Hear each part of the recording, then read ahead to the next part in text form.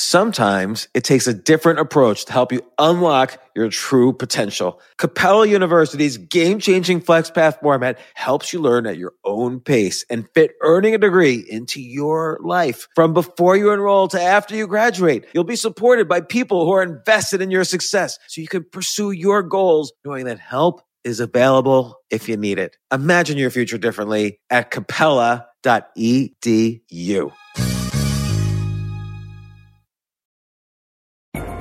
Don't let the mysteries of life scare you away. Instead, ask Altucher. Here's James Altucher.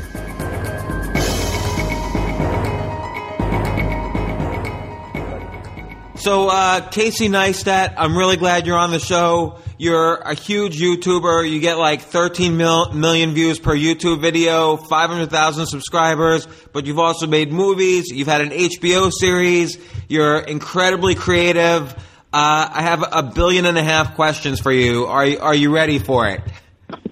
Yeah, I hope we can get to all 1.5 billion in the next 60 minutes, but I'm ready. Okay, we might not get to 1.5 billion, but we're going to get to at least like 5. I'll settle for 5. So, but first I kind of want to ask you, you do something, and this has nothing to do with YouTubing, but you do something that I want you did something that I want my 15-year-old daughter to do, which is you dropped out of high school at the age of 15. And why'd you do that? Well, I should give some context or preface this by saying I recommend to exactly 0 15-year-olds to drop out of high school. Stay in Why? School. Why? High school's boring. Well, I mean, look, I think it's unique for each person, and I would never say that my path has been anything even close to typical. But in life, there's like a million different trajectories, and you never know where they might lead you. But I'm a staunch believer in education. My son is 16 years old. He's a junior in high school, and he gets very high marks. And if he doesn't, we stop everything and do what we can to correct it, and he'll be going to college. So I'm a big proponent of education. My situation was unique, and I was in a really difficult spot, and I didn't see any other options but leaving school so I could get a job and support my then burgeoning family at age 16. Wow. So when you say you were in a difficult spot, can you describe what that means? My son was born when pregnant with my son when I was 16 years old. So, I didn't really have family to turn to take care of me. I didn't have anyone else. I was on my own. So it was up to me to figure out how to support my newborn baby, and the only way to do that was to work, not to stay in school. So I didn't have a lot of choice, a lot of options.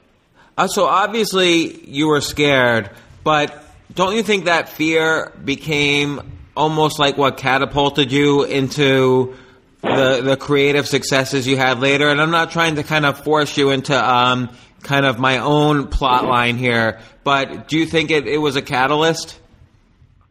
Yeah, I mean, look, well, first of all, I wasn't scared. I think that's a mischaracterization. Fear never played any part of it. I think it was purely based on necessity and practicality. Never make decisions out of fear, and I don't think I ever have. But I don't think that anyone who's found any level of success in their life, I don't think they could ever point to any one thing that yielded to that success. And certainly, I'm no different. It's I've had a lot of ups and downs in my career. I'm still, a young guy. I feel like my career is still just starting at age 33. And certainly looking back at the decisions I made, whether they're decisions I had to make or decisions I choose to make, I wouldn't change the path that I took.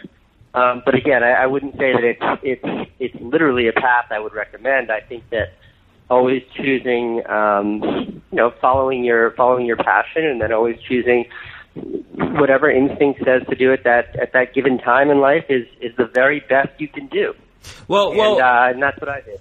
And let me ask you, career, I sort of feel nowadays is kind of an umbrella term.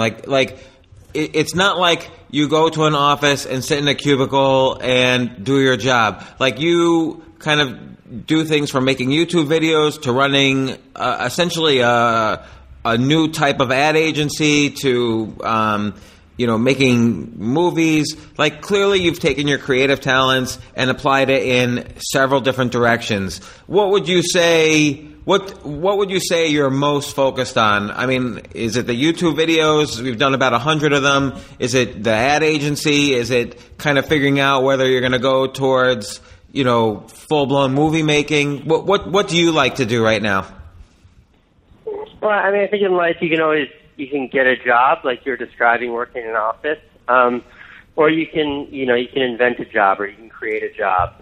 And I think that I fall into the latter category, where my aspirations and my goals of how I spend the majority of my time and how I make a living, they certainly don't now practically fall into any boxes or any sort of predetermined categories. So I very much consider what I do a job, and I take my career and my job very seriously. But it is.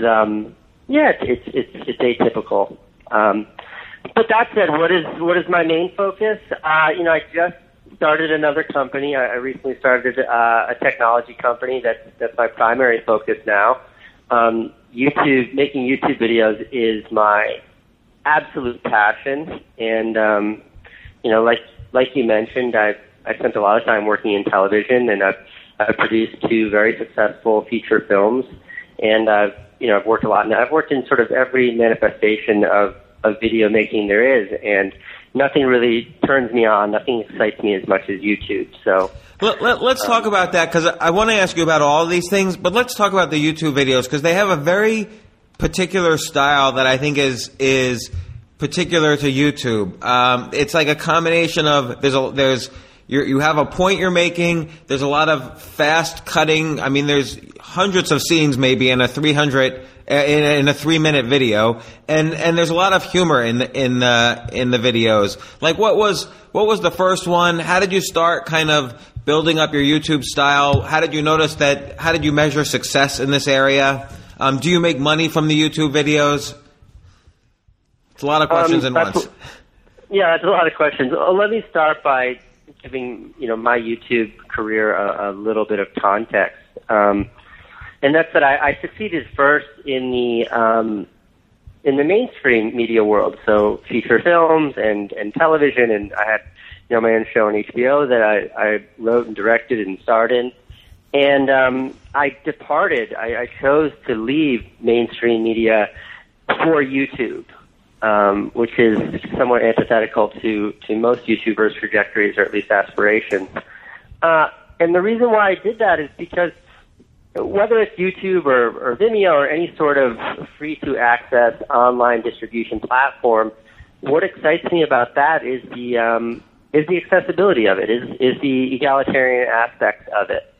And what that means more acutely is, in order for me to sell my show to HBO, there was a lot of politicking involved. I had, very powerful friends helping me set up meetings, and I had our executive producer was a very well-connected guy, and there was nepotism, and we were in the right place in the right time, and there was all this sort of, all of these external factors that preceded that show actually being sold to HBO. And none of that is what I'm interested in. None of that is what I care about. And more importantly, when I speak to young people who have goals and ambitions to work in the movie world, they don't have access to those things. And it just seems unfair, and it seems somewhat elitist. And I think that work should only ever be judged on the merit and the quality of the movies, not the sort of political nonsense that pollutes so much of that industry. So in deciding to depart from mainstream and focus on YouTube, it was because of the democratic aspects of YouTube. YouTube and the internet is a meritocracy. If it's good, it will find its audience. And that to me is the most exciting part of distributing online. That to me is why my passion and my main focus as a filmmaker is not getting another movie into the Cannes Film Festival, but is to make another YouTube movie that a couple 100,000 people want to see. Let me ask you, if you made a YouTube video, now that you've had a wide range of success with YouTube, if you make a YouTube video that only had like 50,000 views, would you get upset at yourself, or would you figure, okay, I'm on to the next video? No, I mean, look, I think that if you start to cater or pander to an audience in any capacity, in any form of artistic expression, then you've already failed. So to try to study what videos get the most views and try to, find a consistency in the movies that the audience responds to the best, I think that you're selling yourself short as a creator.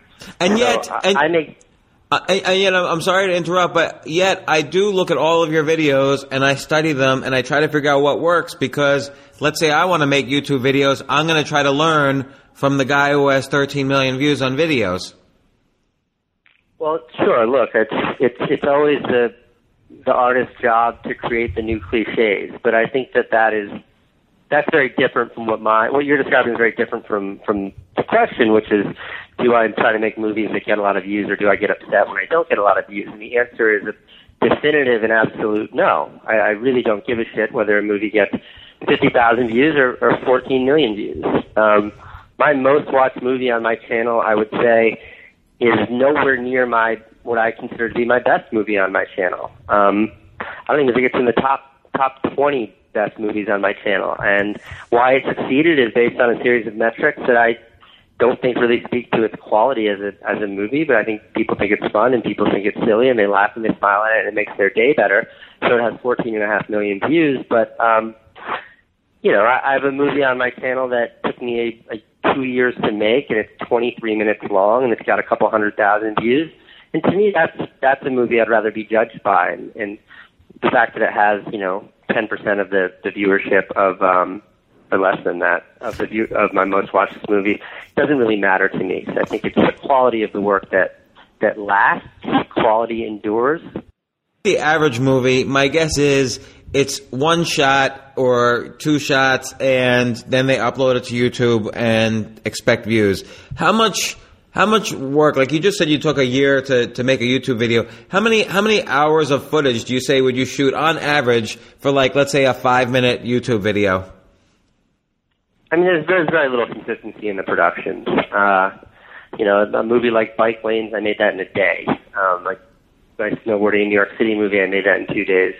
But okay, let's talk about Bike Lane for a second, because that was you got ticketed for riding outside the bike lane, and your whole thing was that it's quite safe. In fact, it's even more safe in many cases to ride outside the bike lane, and you want your $50 fine back. And so you kept driving into obstructions, and I have to admit, I'm like a 2-year-old. Every time you hit like a garbage can or a police car and fell over, I laughed. Like there was just basic humor in it.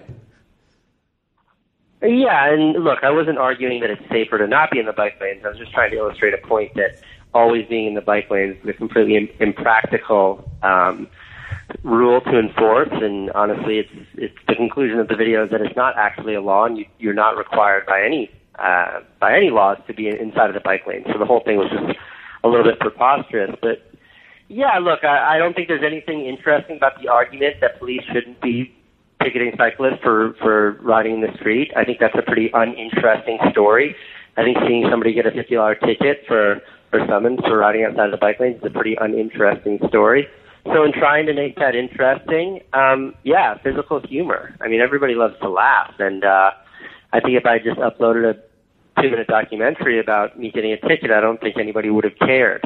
But if you can coat that medicine with a little bit of sugar and make it fun and make it a great time to watch and make it something that makes people laugh, then people will engage. And the truth is, like, for every 100 people that watched that movie and thought it was hysterical, there's one person that's like, that's a silly rule and that shouldn't exist. So I think that it was that movie was a real success in sort of communicating my frustration, but at the same time making a piece of content that people love to watch.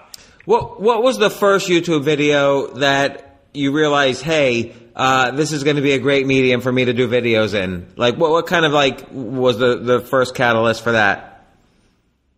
I mean, I don't know. You know, like I said, it was more the aspect of, you know, the democratic aspect of distributing online that got me excited, and not any one piece of content.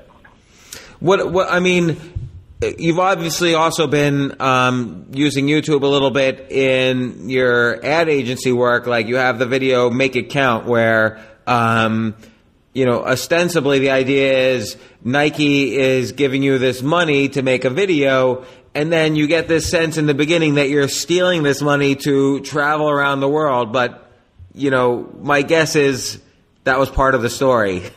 Like, then that was a funny movie too, just because of how it began.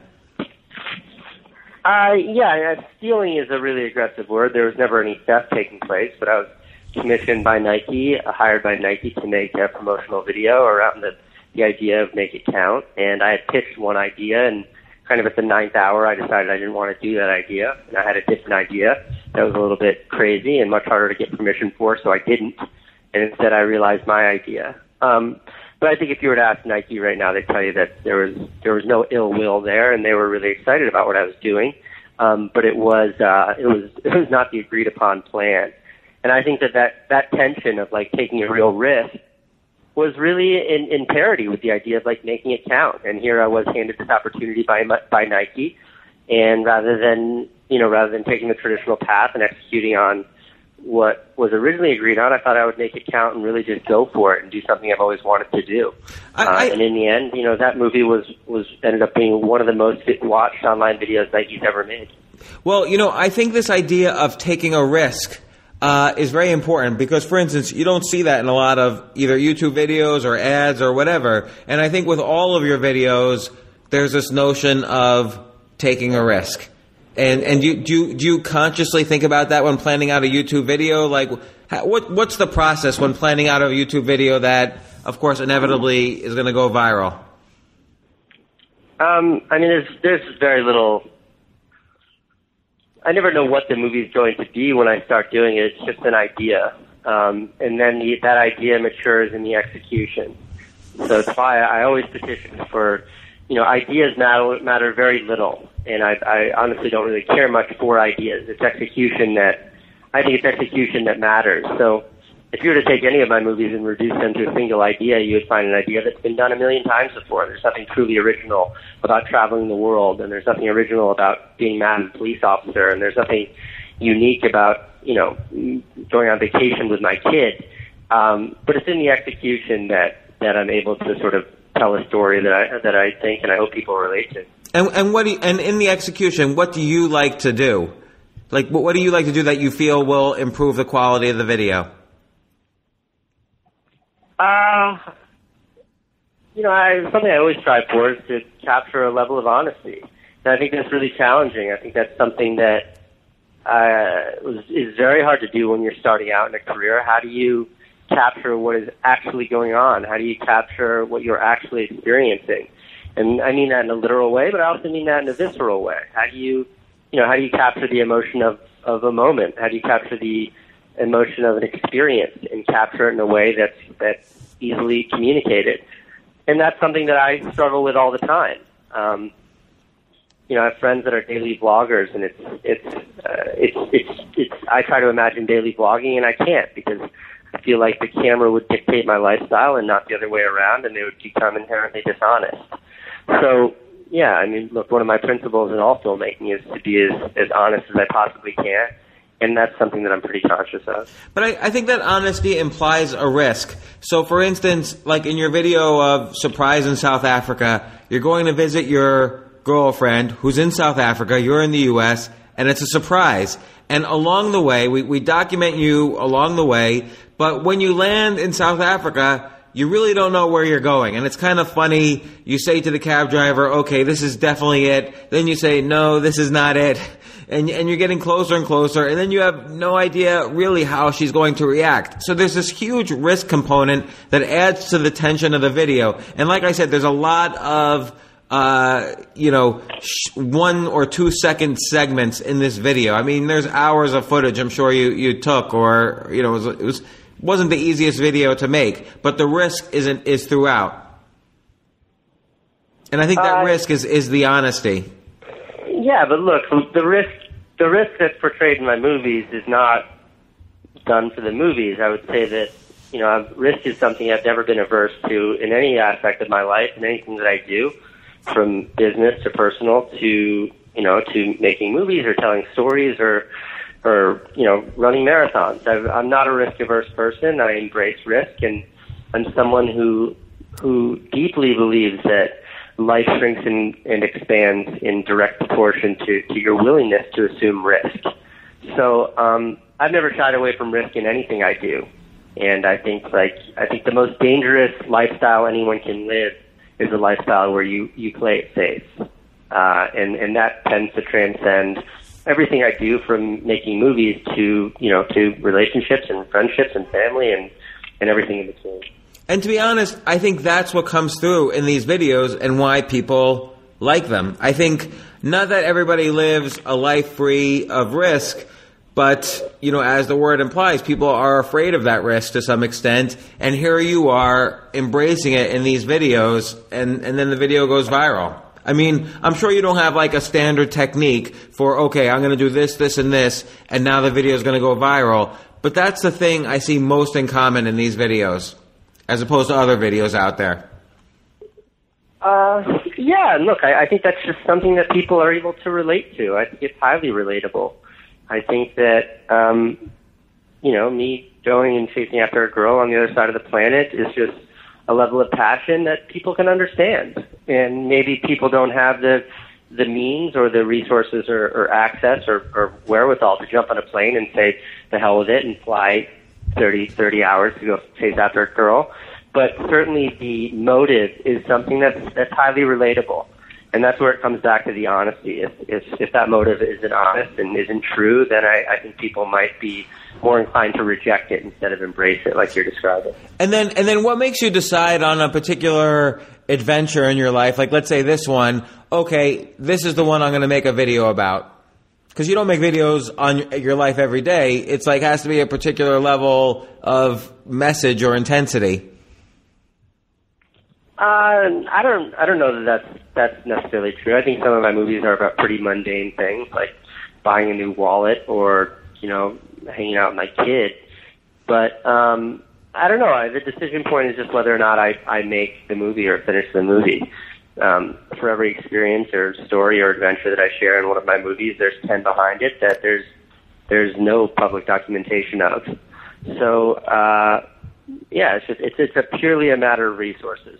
I have a notebook that sits on my desk, James, that has 160 pages full in it, and each one of those pages is an idea.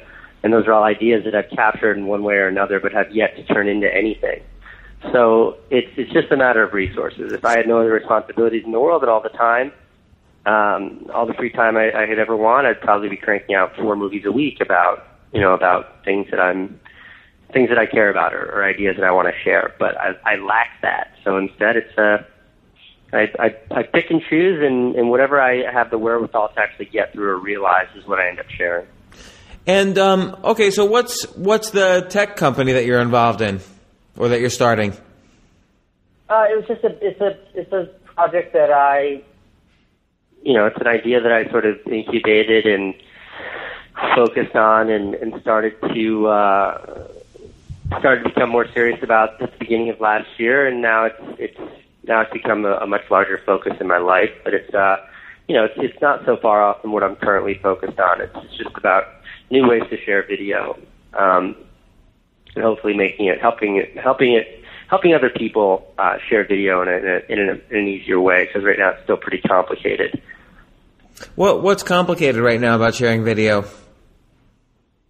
There's a lot of steps to it. I have a friend of mine who, when her SD card, her video camera fills up, she buys a new SD card. And I don't think there's anything unique about that, but I think what it does highlight is there's a lot involved. I would say for every minute of footage that I edit, it takes me 20 hours of work to realize that 1 minute. And I think for every video that I upload on YouTube, there's a few 100 million of videos that other people are uploading that nobody's seeing. I just think that making movies is still really hard, and there's an opportunity for technology to make it easier. And we're already seeing that happen. You know, I think like GoPro has done a really great job of making it easy for young people or new people to capture things that they otherwise would never be able to capture. And I think things like iMovie, you know, iMovie was my catalyst for getting into filmmaking in like 99 or 2000, whenever iMovie 1 came out. That was when I was like, wow, I can make a movie now. And that trend in technology is something that's really exciting for me. So I think the more tools that people have to share their ideas and perspectives, ultimately the more empathetic the world can become. So let's say I'm sitting in a cubicle somewhere and I'm listening to this interview and I'm thinking to myself, boy, I'd really like to start making YouTube videos and having fun with it and maybe even eventually making a living out of it. What kind of guidance would you give?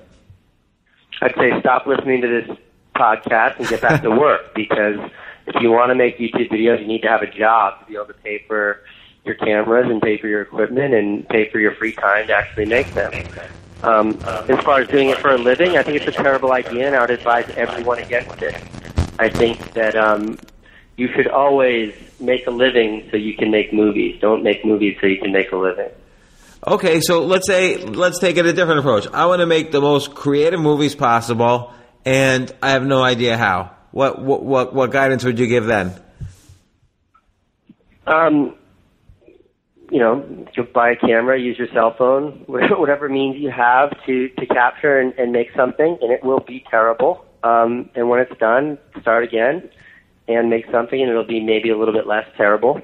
And keep doing that until you find your voice. And I don't mean that to sound pandering or dismissive, but you know, the first 3 years of me making videos, and when I was young and started making movies, I was making 5 a week. They're all unwatchable. They're terrible. They're horrible. But it takes that kind of investment before you're able to find your voice. And I think that if you look at most painters and you look at most musicians and you look at most people that have chosen a path of creativity in their careers, their initial, you know, tenure of creating, it wasn't creating the amazing work that you or I might know them for. But that's something they had to work towards and discover, and making movies is no different. And did you, during those 3 years, and that's like 5 a week, 750 videos or whatever, did you find yourself getting disappointed at any point? Like, were you thinking, ugh, I can't do this anymore? No, I was just excited to be doing it. It was just something that made me happy. You know, I was working 50 hours a week in the kitchen of a seafood restaurant then. I was the dishwasher in a restaurant, and I worked 50 hours a week, and in my free time when the baby was asleep, I would be editing videos, and when the baby was awake, he would be the star of my little movies, and that was my life. And then, at what point did you realize, whoa, I just did something that everybody liked? What was the first big video? I mean, that was 5 years later. That was after, you know, moving to New York City. That was after quitting my job in a restaurant. That was a process. There was never a switch. There was never an overnight moment of realization or success. It was all a very slow, very challenging crawl to finding my voice and ultimately finding a career.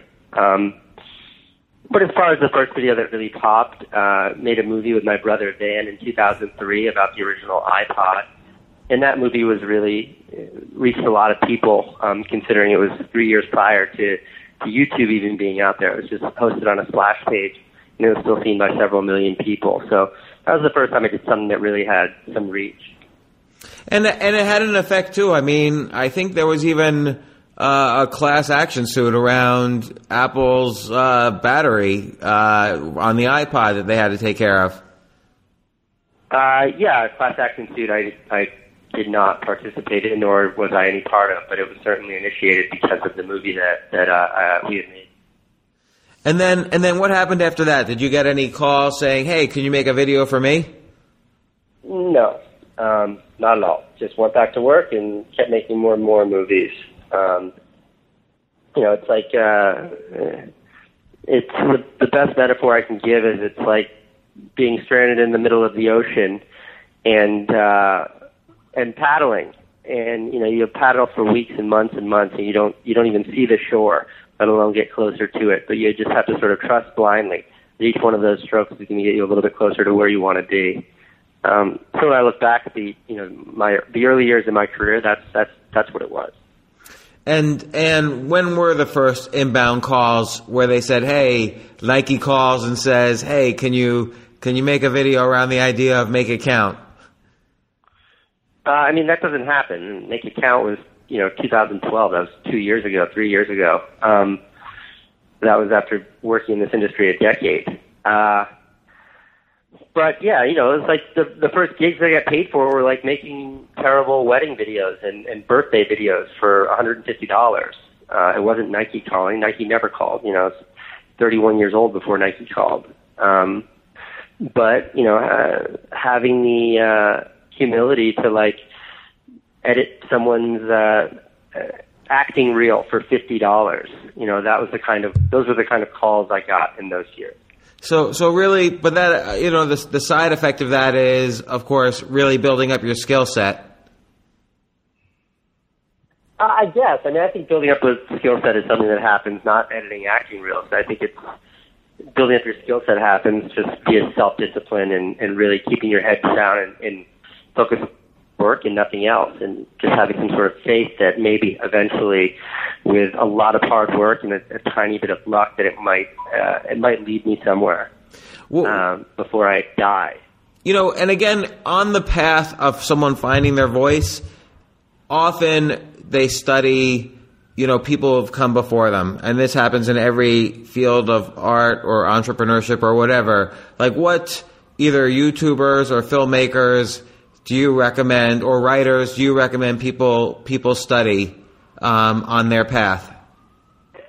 Malcolm X. I'm a pretty huge fan of Malcolm X. All his videos? Malcolm X entered prison as a degenerate and a criminal, and he took on, he was the quintessential autodidact, and while he was in prison, he read so much he developed astigmatism in both eyes, and that's why he wore glasses.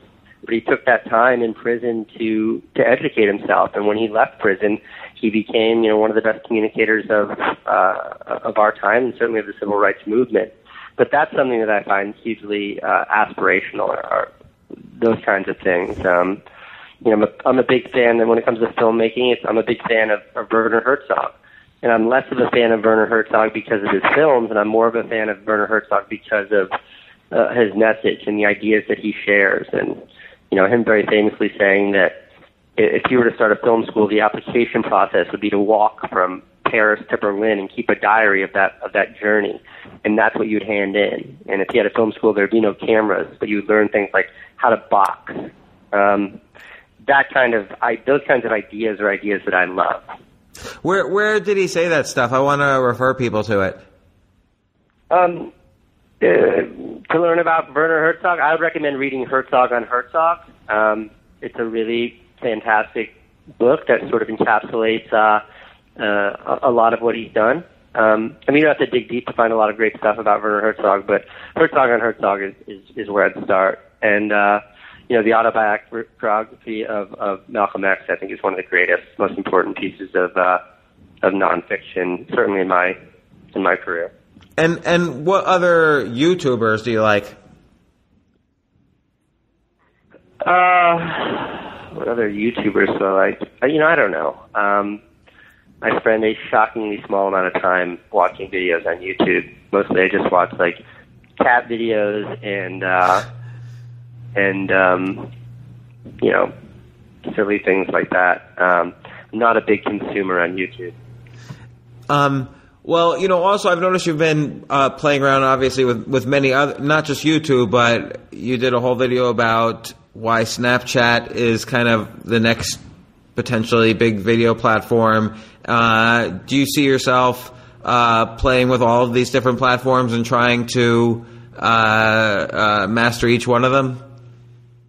No, absolutely not. I think that would probably be a pretty big waste of time.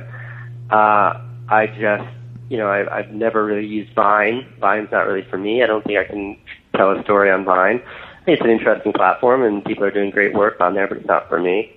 Same with Instagram. I think Instagram's an amazing place to share pictures, but for video, I don't think it's great. But I like Snapchat. Snapchat is a way for me to share little ideas and little thoughts in a real-time way to an audience that's interested in those kinds of ideas. I wouldn't call what's being done on Snapchat filmmaking by any means, but I think it's another really effective means of disseminating ideas and perspectives, and ultimately that's what excites me more than anything else.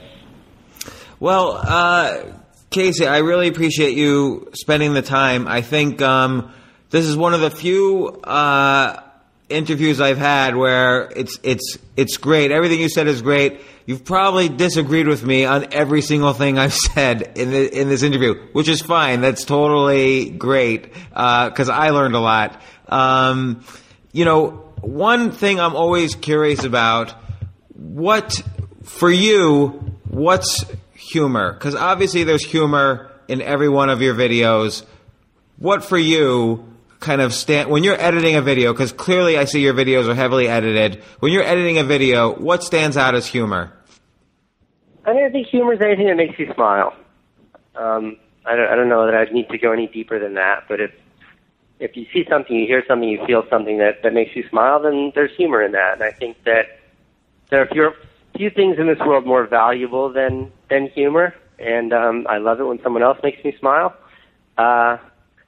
I can tell you what I don't think is funny, what I don't think is humor is when that smile or that laugh comes at the expense of someone else. And that's why prank videos are among my least favorite genre on YouTube or anything else, is because I don't think laughing or smiling or having fun at someone else's expense is ever okay. And that's why I have nothing but disdain for prank videos.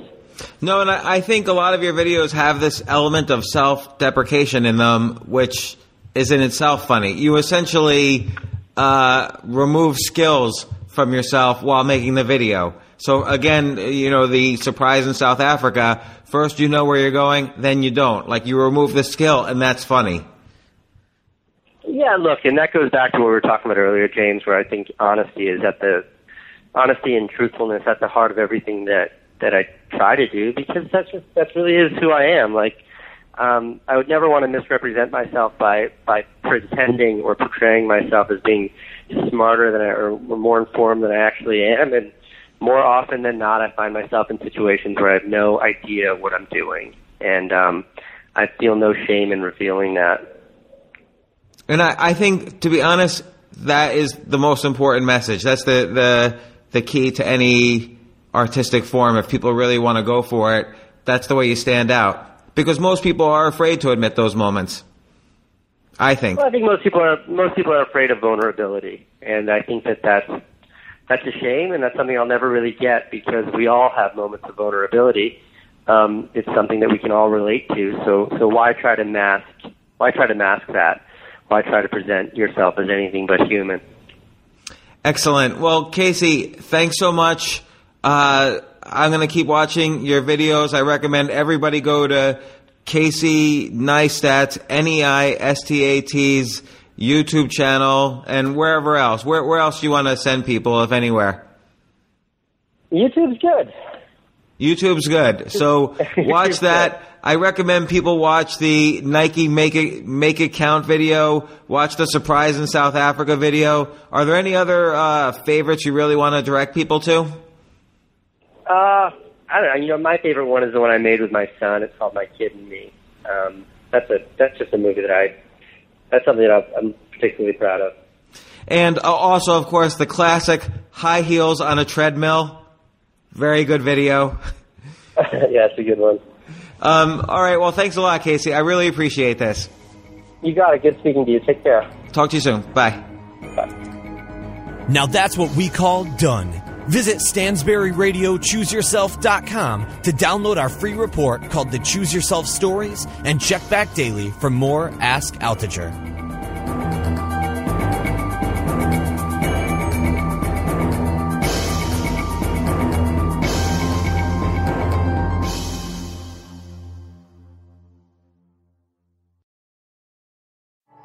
At Amica Insurance, we know it's more than just a house. It's your home, the place that's filled with memories. The early days of figuring it out, to the later years of still figuring it out. For the place you've put down roots, trust Amica Home Insurance. Amica, empathy is our best policy.